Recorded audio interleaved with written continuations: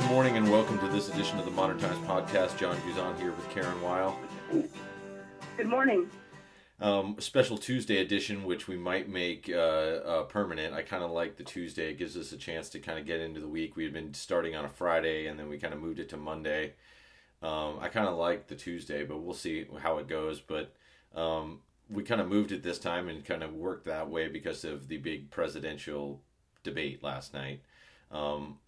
I know, as any of our listeners know, Karen and I really enjoy this political stuff. We've been following it for a while, just personally and as journalists. Karen, your first impressions of the presidential debate last night? Well, my first impressions, and I think this is fair to say that this was a really good night for Hillary Clinton and a terrible one for Donald Trump. He was rude. He interrupted her about, 50 times? 51 Sure. times. He meandered quite a bit. The expression on his face most of the time was a scowl.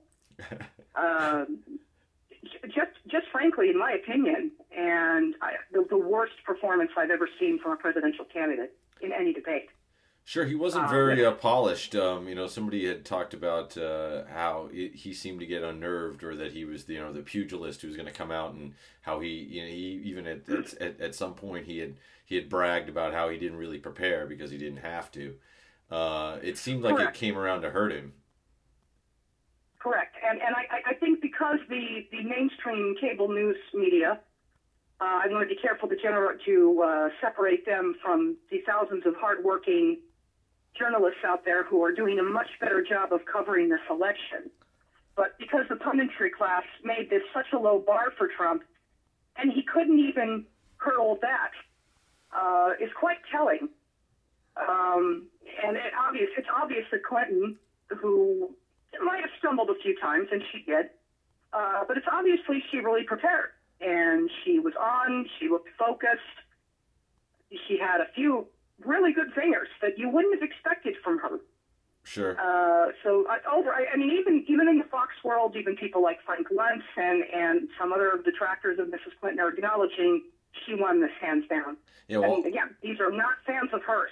Sure. So that's also telling. And some wonks might see it that way, but the way the electorate seems to be shaping up, and some of the discussions I saw last night also were that, did it make, change any minds? Did it take any Republicans who just don't like Trump and turn them? And at least in the CNN focus group they did, I think in Ohio, all the people that were voting for Trump but don't like him. I mean, there was a few that explicitly said, "God, he made me nauseous. I can't believe it." But you know what? He's the conservative. He's the guy who's on the right, and he's the guy I'm going to vote for. And so I guess that's part of it. Depending on how this fully shakes out, because I still think we're in the early days of this. We'll probably have another week where this will become solid on what the determining factor is, and also before we see some real polling on what's moved things. But it does seem like what they've been talking about is that solidifying of the electorate, and that a lot of Republicans are staying there, which is why the race is staying so tight. Well, absolutely. Look, and conversely, Clinton supporters, even if she had the bad night, it's not going to change their mind either. What's going on here is that both camps are chasing the undecideds, and there are a lot of undecideds in this election, and that's where it really lies. It's not with Republicans or Democrats. It's more with independents and with those who just don't know who they're going to vote for at this point. Sure. Obviously, some analysts have said that this overwhelmingly will help Clinton take a percentage of those. Will it take all of them? Is it going to guarantee her the presidency? Sure. No. Right. But it's a start, and it helps. Yeah, and speaking back to what you said about not really seeing this in the history of presidential debates or politics as far as you know it. And you've seen it. There were some really elementary school kind of things going on. It seemed like at this debate, name calling or just the way that you're trying to pull people out. And I guess we really shouldn't be surprised. It really was a hallmark of the way that Trump ran his Republican, primary battle. but it's still kind of manifested itself. Was that most surprising to you, that he still decided to go there, or was it that he still had a lack of concrete policy discussion? I would say definitely lack of concrete policy didn't help. And this is something I've heard other analysts say about Trump. It seems after an hour or so, if you'd watch him in past debates during the Republican primary, he just seems to lose interest around an hour. He gets tired or he gets bored. No one knows. That's in his mind, and only he could explain that. Mm-hmm. But, you can start seeing that. And then the way he reacts and how he answers things. Yeah. It shows someone who really doesn't have either the attention span, candidly. Now, he may surprise us in following debates and prove otherwise. Mm-hmm. But what it shows to me is somebody, again, who simply does not have the attention span to handle one of these things. Clinton is, and for all her flaws as a, excuse me, I'm sorry, for all her flaws as a candidate, and there are certainly many, it's why, she's probably not doing better, but she is very good in the debate arena. And one thing that was overlooked during the primary with her and Bernie Sanders is that she did very well in those debates with Sanders, even if the passion, I suppose, of the Democratic base was on his side. Sure. And I just think that, frankly, Trump's people, that they didn't take that into consideration is negligent at worst. I mean, again, this is a guy who hired Roger Ailes, the supposed great guru for Republican candidates. Sure. Well, if I were him, I'd be shopping around for someone else because, again, this was a terrible night for Donald Trump. There's just no other way around it. Let's go to a clip Sure. and to try to play that up maybe a little bit and illustrate the point here. Right. And this is where he's been calling her Crooked Hillary for months. And then on the debate stage last night, he tried to clarify what he was going to, how he was going to address her. Here we go. Okay. Fairness to Secretary Clinton. Yes. Is that okay? Good. I want you to be very happy. It's very important to me. But in all fairness to Secretary Clinton, when she started talking about this, it was really very recently. She's been doing this for 30 years. And why hasn't she made the agreements better? The NAFTA agreement is defective just because of the tax and many other reasons, but just because of the fact. Let me interrupt. So, right off, he's playing the Secretary Clinton game, which, of course, he abandoned. Right. What does that show, do you think, about normal civility? Well, it's Trump's attempt to be civil.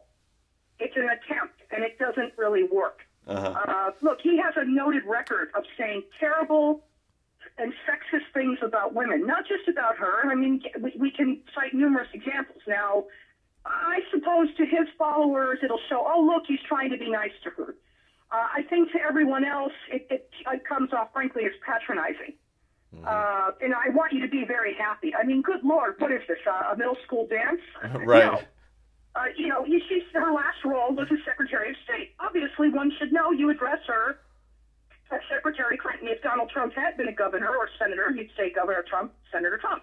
But he has no political experience, in terms of serving in office. So Mr. Trump is fine. Or I suppose Donald, if she wanted to. And even then, I have mixed feelings about doing that. So again, it was an attempt at being civil. Again, for the undecideds and people who really don't like Trump, it's just not going to help. In that first clip also, I don't know if anyone caught it, but it had another hallmark of what's being discussed. I don't know whether it'll be known someday as Sniffgate, but there is the discussion, and there's been a lot of talk about his constant sniffing, and that was illustrated in that clip that we played. I saw one of the quick viewpoints that came out last night. Someone, I can't remember exactly where I read it at, but somebody was saying, asked if he had a drug problem. Obviously, tongue in cheek, I think, with that. But there was a lot of that the off camera face, I guess, was talked about. And his sniffing and his sneering and the way that he looked. How do you think he did off camera? besides these little elementary school things he was doing on camera, like the Secretary Clinton thing. I really don't think he helped his case very much off camera either. I really don't. You did not see somebody who came off as genuine or warm, or even could produce a good smile that I saw. Now, maybe there's images of him doing that, fine.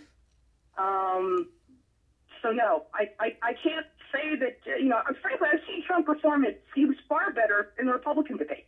Right. Much better. And obviously it's one of the reasons why he's where he is now. So I think his overall demeanor, again, would probably rate a D- to an F. I don't want to just sit here and pound down on him, but that's... Right. That's what, my take was, along with, I think, a lot of other people. Yeah, and then, there was a distinction made earlier, and I think it's been hammered home by, Trump's campaign and a lot of others about, how he defeated 16 other candidates. But, one of the things we had discussed several times was whether that was to his advantage or not. And I think that's one of the things that this one-on-one debate kind of showed, is that, if he goes up against... a sober candidate, even, you want to say, Jeb, even Mike Huckabee, if you would really want to at that time, if he threw his hat in the ring this time, if he went up against somebody like that, even Marco Rubio, even though I think he's a little too young to kind of deal with that. But if he would have went one-on-one, it would have been a different situation. And his performance in previous debates was kind of based upon, you need to just keep your name out there and keep talking and keep doing the things like you said were wrong, and you didn't get it right, or no, that's a lie, or I do not do that. I mean, that works when you're battling with 8 other people, and it doesn't seem to work nearly as well. And it comes across that whole thing of whether he's presidential or not. Right, correct. No, go ahead. No, just Trump thrives in an arena. Yeah. And those GOP debates were also, I would say, were not the most calm types of events, and they had a somewhat ruly atmosphere. So yes, that was all to his benefit. But now, now this is serious stuff. Now he's vying to be leader of the free world, and there are different standards for that. I don't care who it is. Mm-hmm. And he's so far, and again, we're just at the first debate. Who knows what could happen at the next ones? But again, he failed the test. And, speaking to that, the next clip I wanted to play was a little bit more extended. It's about a 3-minute clip, but I think it's important for us to play it here. And it's one of those things about talking to what you were just mentioning about foreign policy, the ability to really govern. And it really stood out to me when he first had said it about, even throwing on more logs onto the fire on this anti-NATO thing. Right. And saying that there wasn't a fight on terrorism. So let's play this long extended clip here, and then let's talk about what kind of happened. How do we prevent attacks? How do we protect our people? And I think we've got to have an intelligence surge where we are looking for every scrap of information. I was so proud of law enforcement in New York, in Minnesota, in New Jersey. They responded so quickly, so professionally to the attacks that occurred by Rahami, and they brought him down. And we may find out more information because he is still alive, which may prove to be an intelligence benefit. So we've got to do everything we can to vacuum up intelligence from Europe, from the Middle East. That means we've got to work more closely with our allies. And that's something that Donald has been very dismissive of. We're working with NATO, the longest military alliance in the history of the world, to really turn our attention to terrorism. We're working with our friends in the Middle East, many of which, as you know, are Muslim-majority nations. John, Donald has consistently insulted Muslims abroad, Muslims at home, when we need to be cooperating with Muslim nations and with the American Muslim community. They're on the front lines. They can provide information to us that we might not get anywhere else. They need to have close working cooperation with law enforcement in these communities, not be alienated and pushed away, as some of Donald's rhetoric, unfortunately, has led to. Mr. Well, I'd have to respond. Please respond. The secretary said very strongly about working with. We've been working with them for many years. And we have the greatest mess anyone's ever seen. You look at the Middle East, it's a total mess. Under your direction to a large extent. But you look at the Middle East, you started the Iran deal. That's another beauty where you have a country that was ready to fall. I mean, they were doing so badly. They were choking on the sanctions, and now they're going to be actually probably a major power at some point pretty soon, the way they're going. But when you look at NATO, I was asked on a major show, what do you think of NATO? And you have to understand, I'm a business person. I did really well, but I have common sense. And I said, well, I'll tell you, I haven't given lots of thought to NATO, but two things. Number one, the 28 countries of NATO, many of them aren't paying their fair share. Number two, and that bothers me because we should be, yes, we're defending them and they should at least be paying us what they're supposed to be paying by treaty and contract. And number two, I said, and very strongly, NATO could be obsolete because, and I was very strong on this, and it was actually covered very accurately in the New York Times, which is unusual for the New York Times, to be honest. But I said, they do not focus on terror. And I was very strong, and I said it numerous times. And about 4 months ago, I read on the front page of the Wall Street Journal that NATO is opening up a major terror division. And I think that's great. And I think we should get, because we pay approximately 73% of the cost of NATO. It's a lot of money to protect other people. But I'm all for NATO. But I said they have to focus on terror also. And they're going to do that. And that was, believe me, I'm sure I'm not going to get credit for it, but that was largely because of what I was saying and my criticism of NATO. I think we have to get NATO to go into the Middle East with us in addition to surrounding nations, and we have to knock the hell out of ISIS, and we have to do it fast. Well, what ended up happening there, I think, with that discussion, Karen, is that... Such an insult to our military, I think, and all the efforts, the very brave efforts they've made at combating this terrible force. And the NATO comment is just outrageous as far as I'm concerned for a myriad of reasons. I can't even imagine right now what our closest allies, the UK, Germany, France, and other NATO countries must be thinking. NATO has been an incredibly important part of this country's foreign policy. And for all its problems, certainly has been an important bulwark against, sort of a revised Russian foreign policy, among other things. Yeah, and it's a known fact that Vladimir Putin would love nothing better than to see NATO dissolved, which, for the life of me, I just don't understand why someone would want to do anything that helps Vladimir Putin. And that, frankly, Trump just kind of comes off as an errand boy there, to be honest. Yeah, and the first thing that really caught my mind was the fact that we know that Afghanistan, the whole operation that's done there was done under the aegis of NATO. Correct. So, you're talking about that they don't do anything on terror, but that's what we turned to. When we couldn't really get a coalition right away, we just went to our friends at NATO, and everybody signed up, and that's where they are, and they've been fighting there with us for how long now? For going on 20 years. I mean, when you add in other conflicts such as Kosovo and a few others. And, of course, with NATO, if one goes to war, they all go to war. And I use that a little bit in a generalization. But any type of military operation, it's all in or not. Right. That is how NATO works. Right. And no one would deny there are problems with the organization. And, Europe right now, let's face it, with the European Union, this has not been a good year for the EU. But this kind of talk, I think, even from a U.S. military standpoint, just is not responsible. It just isn't.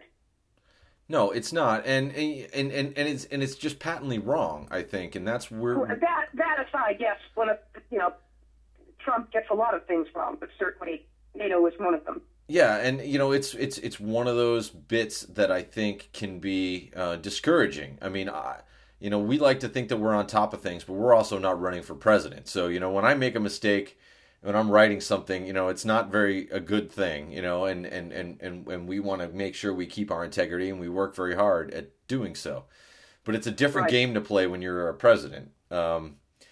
the results are a lot more serious. And when you don't even understand that, or you're playing some sort of, I'm not a global errand boy for NATO, to a base that wants to hear things like that. Basically substitute the UN for NATO. And it's the same talk we've been hearing for 30, 40 years. John Bircher rhetoric that most of us look at now as archaic and just not relevant to what's going on in the modern world. And I think Trump's comments on NATO are somewhat in that category.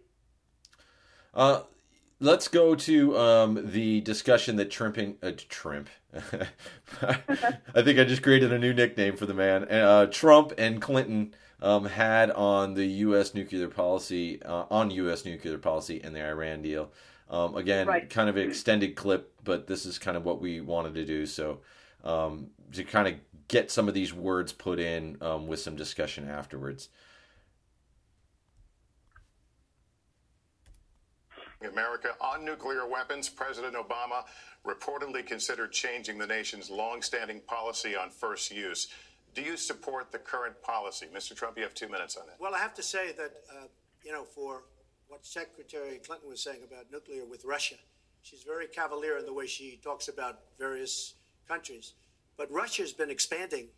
They have a much newer capability than we do. We have not been updating from the new standpoint. I looked the other night, I was seeing B-52s. They're old enough that your father, your grandfather could be flying them.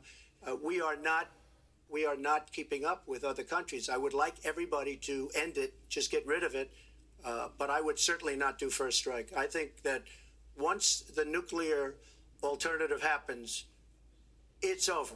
At the same time, we have to be prepared. I can't take anything off the table. Because you look at some of these countries, you look at North Korea, we're doing nothing there. China should solve that problem for us. China should go into North Korea. China is totally powerful as it relates to North Korea. And by the way, another one powerful is the worst deal I think I've ever seen negotiated that you started is the Iran deal. Iran is one of their biggest trading partners. Iran has power over North Korea. And when they made that horrible deal with Iran, they should have included the fact that they do something with respect to North Korea. And they should have done something with respect to Yemen and all these other places. And when asked to Secretary Kerry, why didn't you do that? Why didn't you add other things into the deal? One of the great giveaways of all time, including $400 million in cash. Nobody's ever seen that before. That turned out to be wrong. It was actually $1.7 billion in cash. Obviously, I guess, for the hostages, it certainly looks that way. So you say to yourself, why didn't they make the right deal? This is one of the worst deals ever made by any country in history. So one of the worst deals ever made by any country in history. Again, his comment, and again, I just don't want to look like I'm taking a mallet here and bashing this man. But there were just so many things that were wrong with that comment of his. And first of all, North Korea had no relevance to the Iranian deal, even if the two countries, or, let's face it, nobody loves the governments of either, all right? Sure. But it is what it is. They're there. And, of course, I hate to bring up ancient history. We have to deal with the terrible regime in Iran because of what we did some 60 years ago, for anybody who wishes to research that. I'm sorry, but there it is. Right. At any rate, again, the two have nothing to do with each other. Furthermore, the Iranian deal involved working with Germany, with France, with the United Kingdom. These are countries that are closer to Iran and also have a pretty good understanding of what they're dealing with. So, the U.S. just didn't go this alone. It went in with its European partners. How about China should invade North Korea? How about that? Well, again, that itself is just, you listen to that, and I did. You can't, just your jaw, you have to stop your jaw from hitting the floor. I don't think, as bad as North Korea is, and again, it's terrible. The government is terrible. That has nothing to do with the poor people there. But I don't think anybody wants to see China invade North Korea. In fact, I don't think the Chinese government, for all of its, kind of blustering disagreeing on certain foreign policy issues in terms of its rivalry with the U.S. I don't think the Chinese want to do that either. China has been working on other levels to help North Korea, or at least tamp down on Kim Jong-un. So that's something that's just pulled out of from the air. I guess it just makes no sense. Yeah, and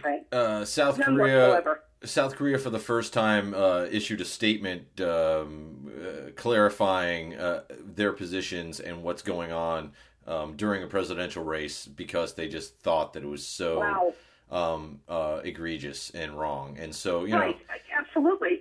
And for South Korea, I would think the government there knows just a little bit more than Donald Trump does about this. And I've even heard some of the most bellicose military types in this country ever call for any such thing. The idea is insane. And again, it's like trying to invade North Korea. It's that will come to a bad end. And it's just not something you do. No, well, yeah. I mean, let's incite two nuclear powers to fight. Kind of a bad idea. Exactly. It's an absolutely horrifying idea. And going to the Iran deal and the cash again, if anyone goes to investigate that it was money we seized when the embassy was taken over. And so we owed them that money, whether we like it or not. Like them or not, it was. It kind of seemed like Trump was jealous he didn't get a plane full of cash. Well, again, Iran also has no legitimate banking connections. Again, because it we've is a cut them pariah off, state, right. and for good reason. Right. So, yes, the cash had to be given to them. Yes, it looks a little, is it the most formal way? No. But the reality is that's how it had to be done, because Iran doesn't have a bank that we can access in which to put it. Sure, right. And it was Iran's money. Right. And again, nobody likes the Iranian government, but all the tough talk in the world isn't going to change what the mullahs do. Yeah. I think diplomacy and some negotiation might help. They're a sovereign nation. Yeah.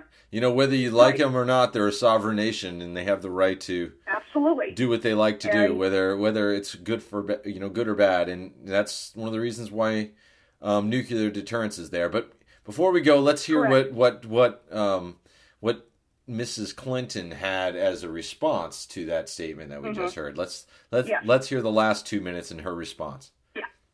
Deal with Iran will lead to nuclear problems. All they have to do is sit back 10 years, and they don't have to do much, and they're going to end up getting nuclear. I met with Bibi Netanyahu the other day. Believe me, he is Donald not a happy wouldn't be camper. quiet right away. All right. Here we go. Secretary, Here we go. Let me start by saying words matter. Words matter when you run for president, and they really matter when you are president. And I want to reassure our allies in Japan and South Korea and elsewhere that we have mutual defense treaties, and we will honor them. It is essential that America's word be good. And so I know that this campaign has caused some questioning and some worries on the part of many leaders across the globe. I've talked with a number of them. But I want to, on behalf of myself, and I think on behalf of a majority of the American people, say that, our word is good. It's also important that we look at the entire global situation. There's no doubt that we have other problems with Iran, but personally, I'd rather deal with the other problems having put that lid on their nuclear program than still to be facing that. And Donald never tells you what he would do. Would he have started a war? Would he have bombed Iran? If he's going to criticize a deal that has been very successful in giving us access to Iranian facilities that we never had before, then he should tell us what his alternative would be. But it's like his plan to defeat ISIS. He says it's a secret plan, but the only secret is that he has no plan. So we need to be more precise in how we talk about these issues. People around the world follow our presidential campaigns so closely, trying to get hints about what we will do. Can they rely on us? Are we going to lead the world with strength and in accordance with our values? That's what I intend to do. Well, She went presidential on his ass, if you want to put it that way. It was a firm and strong response. It was one of her better moments, for sure. Yeah, she even had a zinger there, which I think... Yes, she did. She did, and Mrs. Clinton is known as somebody who's not always, she's known as being very funny in private, but we rarely see that in her public persona. But she did, like I said, she tossed up a few really good zingers. The only one that Trump had, to me, was that he said, well, she's been in office for 30 years, and nothing has changed, although some of that is a bit, that's kind of a red herring because she wasn't always in public office per se. She wasn't in an elected office, so how much effect she could have had on certain policies, would have been nil, even as First Lady. But nevertheless, I suppose it for his supporters and maybe for a few who are leaning towards him, it was a good line. Yeah, and nothing surprises me about the American electorate necessarily, and including the seeming assumption that has been made is that at somehow or another a United States president can end terrorism. Number one, can also. I don't think Ronald Reagan did that either. I don't think any of them have been able to do that. Last I checked. Well, I mean, it's not. It's kind of like saying you're going to end cancer. It's like to a certain level. I don't want to equate terrorism to cancer, although you could probably make that argument. But I think the point is that sometimes things are made to be controlled, and things are not so simple that you're gonna, because one person says I'm gonna defeat them and bomb them, and we know, when you get to be older, I remember that they were talking about it being an old issue when I was a child, and I'm nearing 50, so and as we know, it was a different environment. It was really before there was any sort of radical kind of ideas coming out of the Middle East, was when they were still basically a tribal collection, and that was done in a different way. So there's been elements that have evolved into what is now terrorism, has been building since, I guess, Muhammad in certain ways, but then it changed when it became this international thing and people cared about those lands for oil. It became a different thing, and we know that it's there. But I just don't know that there's a solution, or that people find that there can be one candidate whose policy is going to either get rid of it at all. It's even a possibility. You summed it up quite nicely, that there is not an easy answer, and I think Mrs. Clinton approaches that with a far more realistic suggestions about what we can do, with the understanding is, look, it's not going to be sunshine and rainbows for the Middle East or anywhere else. And Trump, of course, as we know during his convention speech, I alone can fix these problems. Some of the greatest Republican presidents would never say such a thing. Ronald Reagan would never say such a thing. Or Teddy Roosevelt, or Dwight Eisenhower, or even George W. Bush. It never said anything quite as arrogant. Yeah, Whatever all those men's flaws may have been while in office. Sure. And, and I think a big point with the Ronald Reagan thing and the Donald Trump thing is how they are, and this doesn't really relate to this conversation, but I want to say it nevertheless, just to get it out there, is that, they talk about Trump staying on script and his inability to do so. When he can, he's great. That's what some people think. But that's all that Reagan was. He couldn't go off script. And that's a fundamental difference, is that when Trump feels most comfortable is when he's off script. And when Reagan felt most comfortable was obviously on script. And so those two things, he really was an actor playing a politician, and Trump is a businessman playing an actor playing a politician. Well, and whatever Ronald Reagan's flaws, he was a decent man who did have legitimate governing experience. And well, yeah, right. He did hold an office, right? There you go. Yeah. There's no comparison, and it's, I think, insulting to the former president for anyone to even, and I'm not talking about you, but to make that comparison between the two. Yeah, it is definitely a difference. Besides talking just about our policies, it's about the way the men hold themselves and the way that they campaign. Fundamentally, the nuts and bolts of their politics are completely different. And Ronald Reagan, again, despite some of his bellicose rhetoric, and it was ill-advised, but he often did. He stressed optimism. He was good at addressing people's hopes and their fears. Trump, frankly, he seems to be good at doing only the latter, from what I've seen. Okay. So, again, there's no comparison. All right, we have a little bit of a smaller clip here, but I kind of want to take us to this next thing, which is kind of sort of an extension of what we've been talking about already, but it's about Trump's cavalier attitude on the nuclear threat. So let's listen to that. And in fact, his cavalier attitude about nuclear weapons is so deeply troubling.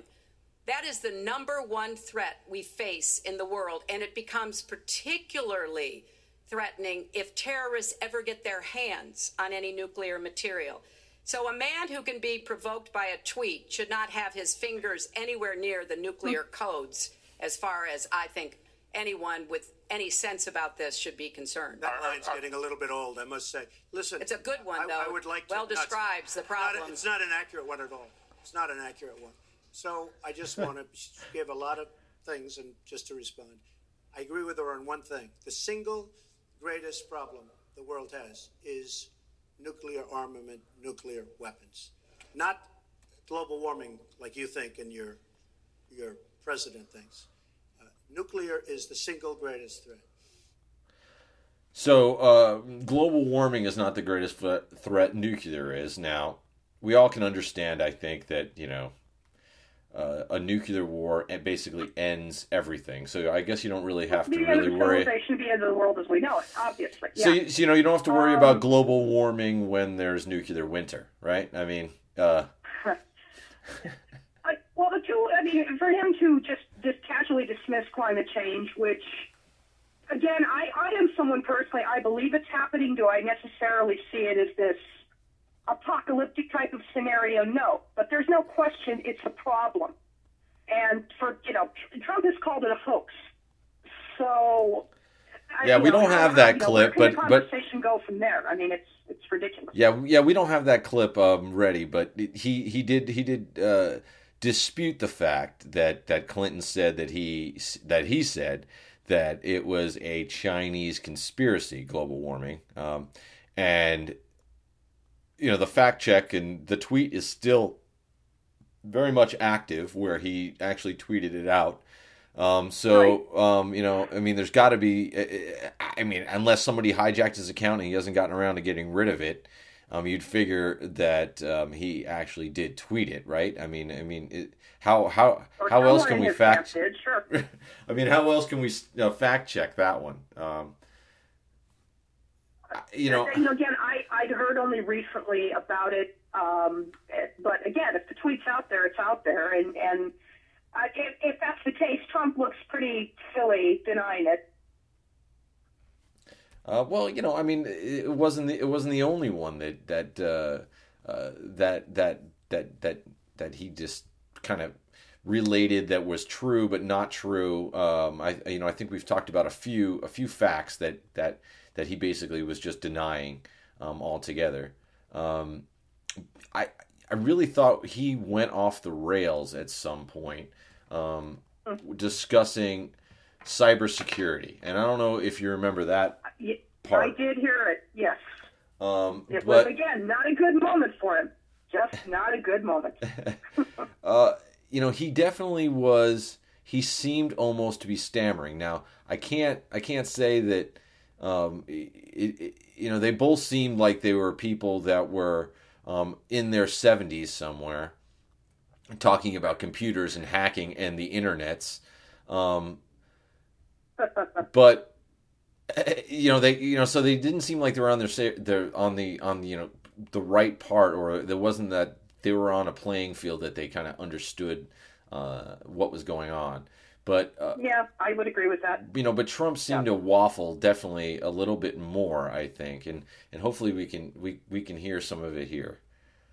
Sure. I do want to say that I was just endorsed, and more are coming next week. It'll be over 200 admirals, many of them are here, admirals and generals endorsed me to lead this country. That just happened, and many more are coming, and I'm very proud of it. In addition, I was just endorsed by ICE. They've never endorsed anybody before on immigration. I was just endorsed by ICE. I was just recently endorsed 16,500 Border Patrol agents.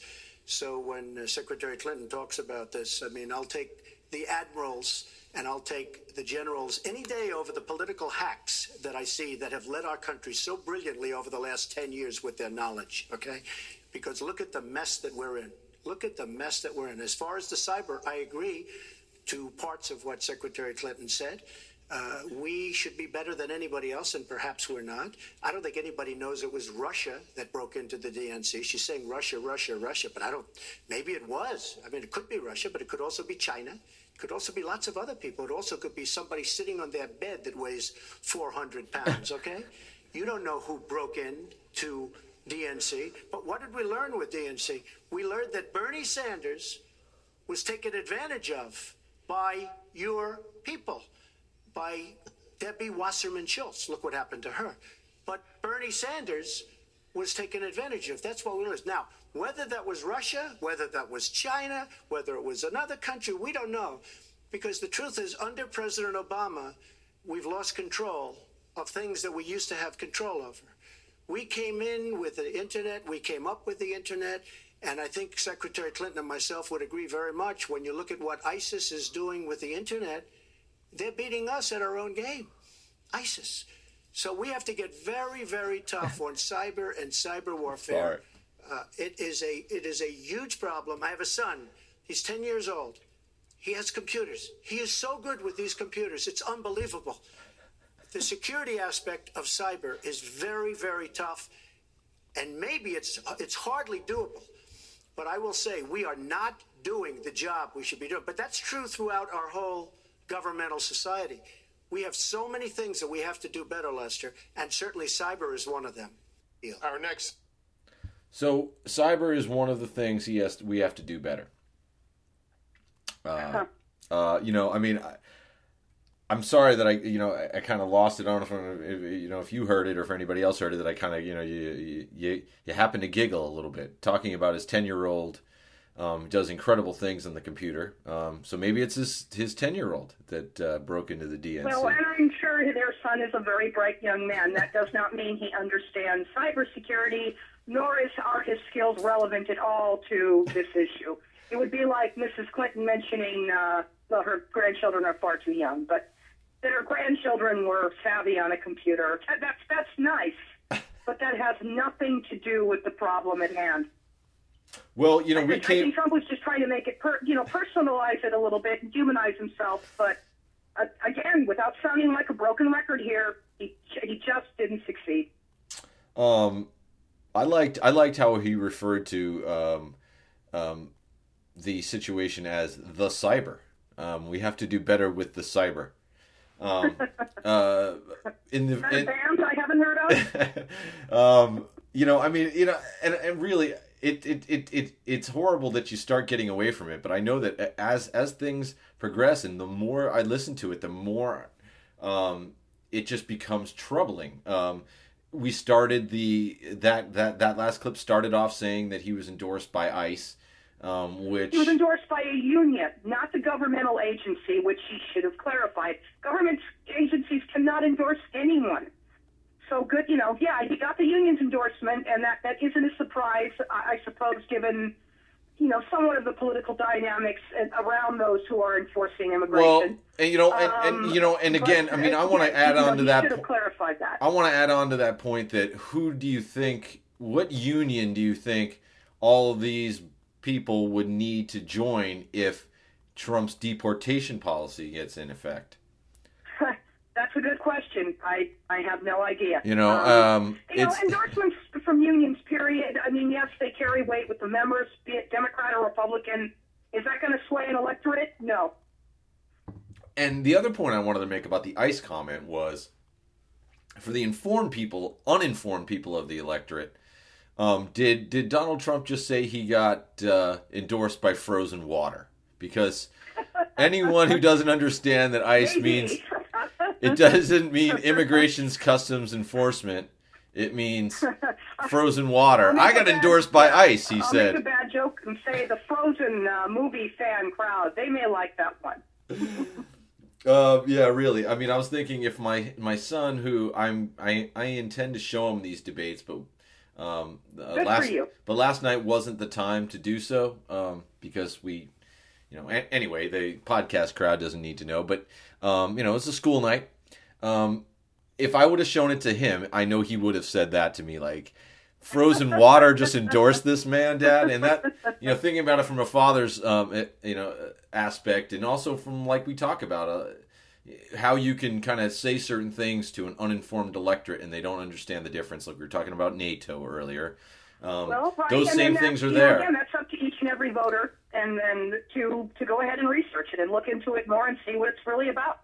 That's something that candidates, at the end of the day, or whatever they may want, they don't have control over. So.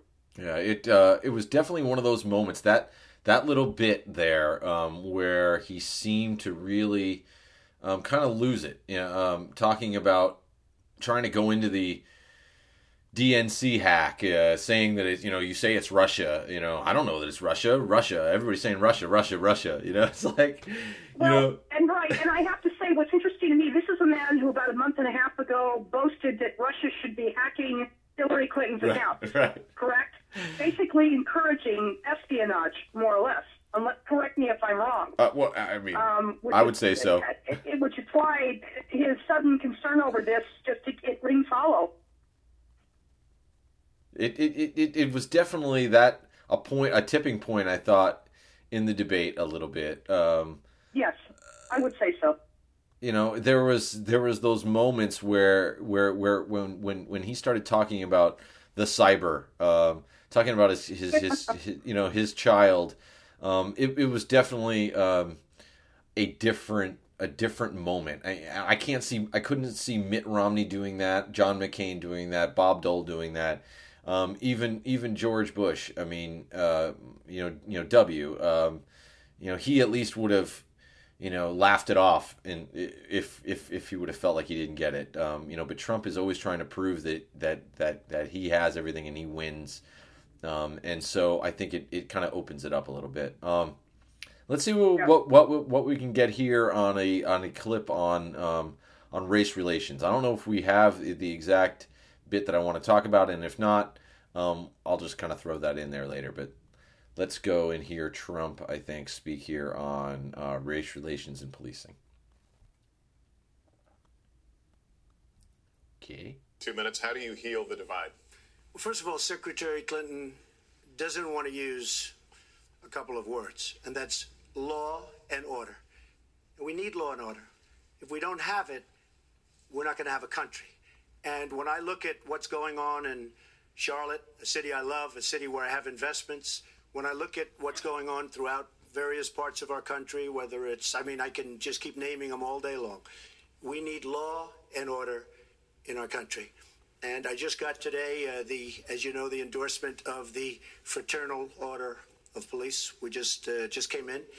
We have endorsements from, I think, almost every police group, a large percentage of them in the United States.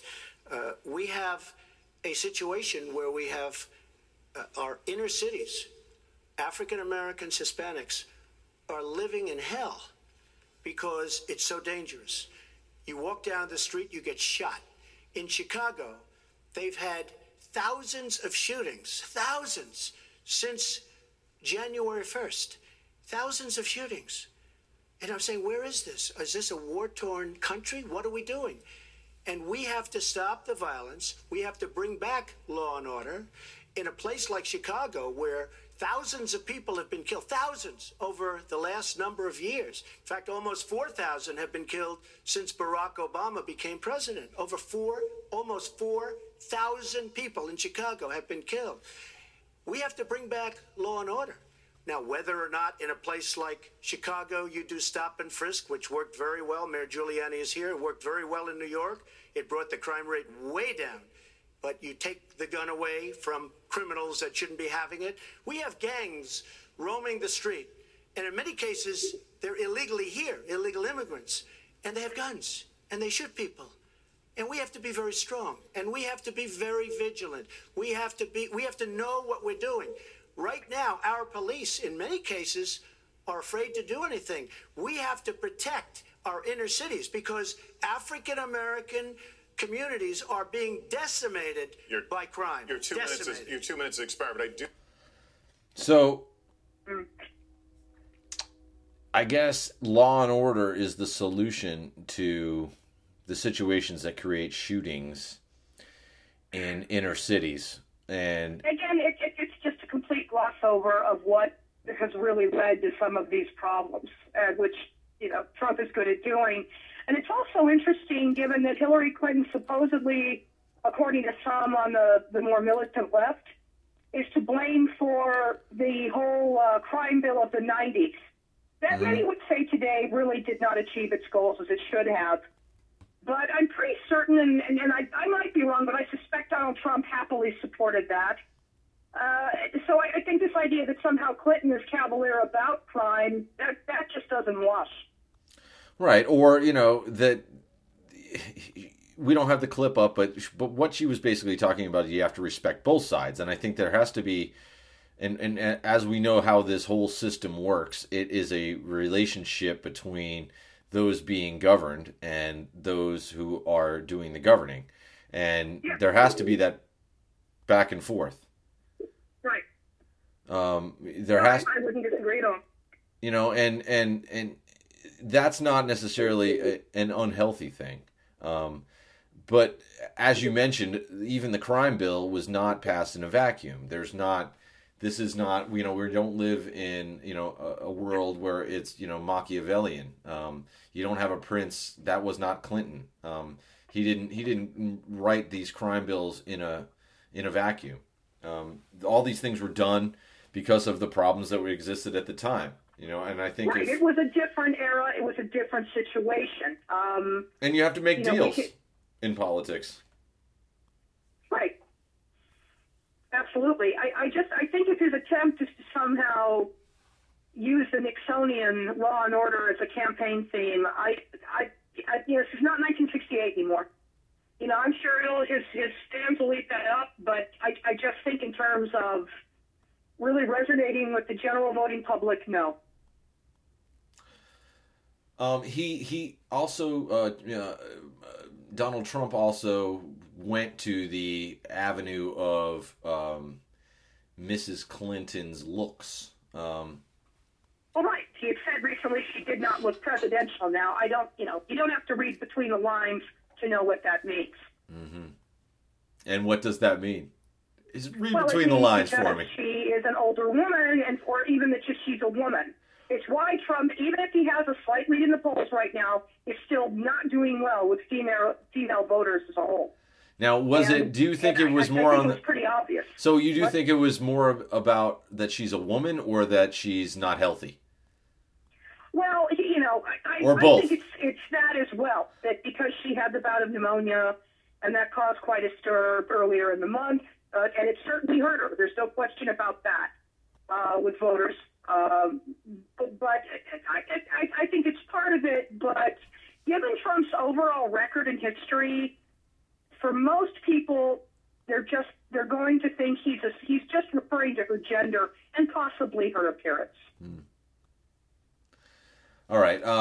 Lastly, let's get to our final clip, and it's what we had talked about previously on some of our earlier podcasts. His debunking the results of the election, or kind of poo-pooing what's going to happen down the line, especially if he loses. And so I want to go to that one, and then because it was also a very odd setup that he had. I don't think he started it off. He basically was talking about other things, and then he wrapped it up with a kind of sideways endorsement of what the result will be here, and we'll play the clip. Practically nothing. One of you will not win this election. So my final question to you tonight: are you willing to accept the outcome as the will of the voters? Secretary Clinton? Well, I support our democracy. And sometimes you win, sometimes you lose. But I certainly will support the outcome of this election. And I know Donald's trying very hard to plant doubts about it, but I hope the people out there understand this election's really up to you. It's not about us. so much as it is about you and your families and the kind of country and future you want. So I sure hope you will get out and vote as though your future depended on it, because I think it does. Mr. Trump, very quickly, the same question. Will you accept the outcome as the will of the voters? I want to make America great again. We are a nation that is seriously troubled. We're losing our jobs. People are pouring in to our country. The other day, we were deporting 800 people, and perhaps they passed the wrong button, they pressed the wrong button, or perhaps, worse than that, it was corruption. But these people that we were going to deport for good reason ended up becoming citizens. And it was 800, and now it turns out it might be 1,800, and they don't even know. Look, here's the story. I want to make America great again. I'm going to be able to do it. I don't believe Hillary will. The answer is, if she wins, I will absolutely support her. All right. Well, that is... I just have to chuckle. Forgive me, John. No. Because he could have ended this on a high note. But he made it, once again, all about him. And frankly, what I think also is Trump knew he'd blown it. He knew he did a terrible job. So this was sort of a Hail Mary attempt to throw in one more pitch. And I suppose, yes, he deserves credit for saying, I'll absolutely support her. We'll see if he stands by that should she win on November 8th. But Clinton's response was diplomatic, and she was smart to say to the voter, look, again, this is about you. It's not about me. Just think about what you're doing. So she walked a pretty good line on that. Yeah, you know, it's Trump just he flopped. Sorry, he flopped. It's it's very difficult, and it's hard to watch. I mean, we've both covered local politics, and when we talk about local politics, I mean, I've seen Bill Clinton. I've shaken his hand. He's come to Phoenix, and I've been there. I've seen all these big politicians, McCain, Palin, whoever. Just the list is long, right? Then even you go down to the local politics we've covered, city council, mayor. It's been rare that I've seen a performance like Trump gave, even if you're talking about a city council election. People with that kind of anger and not answering the right questions or throwing other things about. Now, no one likes that statement that he might have said that people that are going to throw out ended up becoming, indoctrinated. I don't know how that happens. I haven't followed that story. I still haven't had a chance to fact check it and see what was going on. But at the same time, what do you do, period, about all of these people that are here? And as a large bureaucracy, things are going to happen. And where does that go? And how you talked about staying focused. So you're asked a question about whether you're going to support the election, and then you're talking about people who were made citizens when they weren't supposed to. And it just kind of, it's like not even just the tenor. It's how can you answer a question not so on the question and think that you've left a good impression? Because it kind of left me just like almost confused. Like I felt like somebody asked me something and then slapped me upside the head, and then I didn't know what they said. Like, almost like didn't he ask about, and then finally he said, "Oh yeah, I support her," and I was like, "Oh yeah, he did." I thought maybe I missed. He should have just answered in the first place, or he could have made a statement similar to Mrs. Clinton, and she had some good cause to call out Trump for making claims that this election is going to be rigged. But again, she basically kept it on. Yes, she didn't say she'd support him, which I suppose she probably wouldn't be too thrilled about it, but she said she would accept the outcome of the election. But I would say her answer overall was solid, if not, maybe the perfect ending. But again, she had a much better night than he did. Whether that's going to help her in the polls, that remains to be seen. But she, it's like Mitt Romney in the first debate 4 years ago. She won it hands down. Like we had discussed previously, though, the difference between Romney and Trump is like night and day. Romney had legitimate governing experience and did a very good job that night. Trump, clearly didn't. Yeah, And we know. We had talked about what might be coming up. The next two debates amongst these two. There was some talk last night that Trump just might drop out of the debates at this point, but we probably know that that's not going to happen. I suspect there'd be too much pressure on him from his campaign people. They know that how disastrous that would be. Yeah, you can't flop, which I think the general premise, even among those who still will support him regardless because they just vote Republican, the premise is that he lost the debate, even amongst those people. Yeah. And so if you step back and say you're not going to do anymore after that kind of shellacking, then it looks even worse. And so yeah, he's got to go again. I think the Pence and Kaine debate will be just as interesting. I think because what can Pence go out on the limb on and not feel like he's going to get recriminated?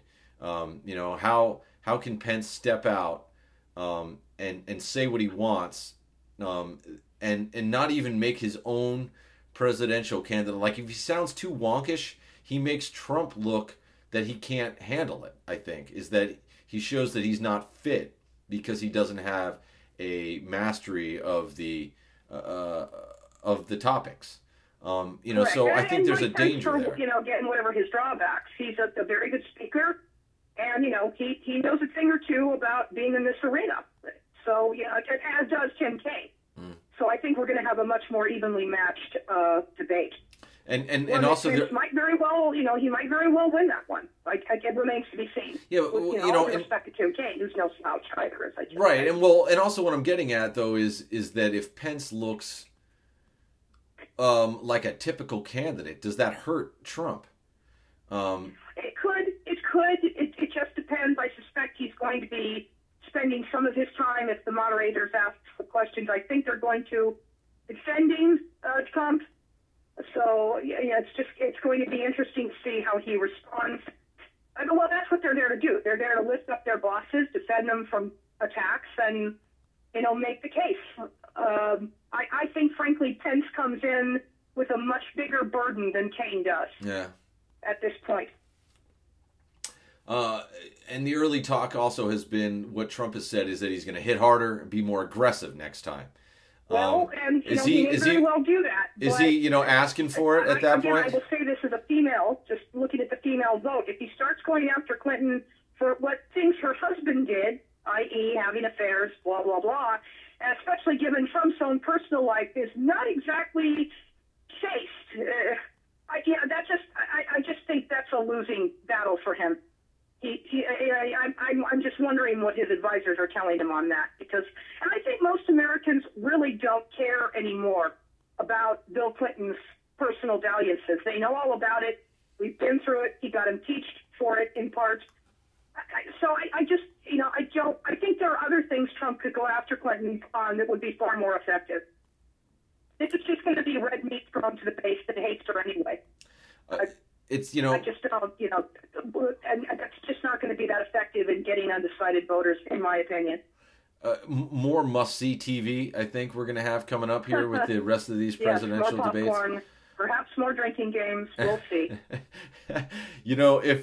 If he, I think a good drinking game with Trump might be, I've done a very good job, very successful. Or if he starts saying crooked Hillary. Or bigly, or one of the other odd words he uses. So there could be many things. I suppose for Clinton there could be too. Sure. We will have a lot more to talk about coming up, and kind of want to preview where we're going to go. Politics wise on the Modern Times podcast. I think we had already talked about our next topic or two. We really want to kind of get into the Penzone Arpaio campaign coming up. Right. And we're going races in Arizona for sure. Yeah, and we're going to have a debate of our own, and maybe we can kind of do some of the same thing on their Kirkpatrick McCain debate. They've finally decided to debate, so hopefully we can sort of break that down like we did this debate for our Arizona listeners at that time. I think that would be an interesting one. I as far as I know so far, that's going to be a closed debate. It's not going to have a crowd. Which I think is a little bit detrimental, but we'll find out when more details come out. but it for sure will be online and available for everyone to see. So I'm looking forward to a really exciting last 4 to 6 weeks here that we have in this campaign. Karen, thanks a lot for chatting with me this morning. Talk to you next week on the Modern Times podcast. Thanks everyone for joining us. Yes, thank you. Bye, Karen.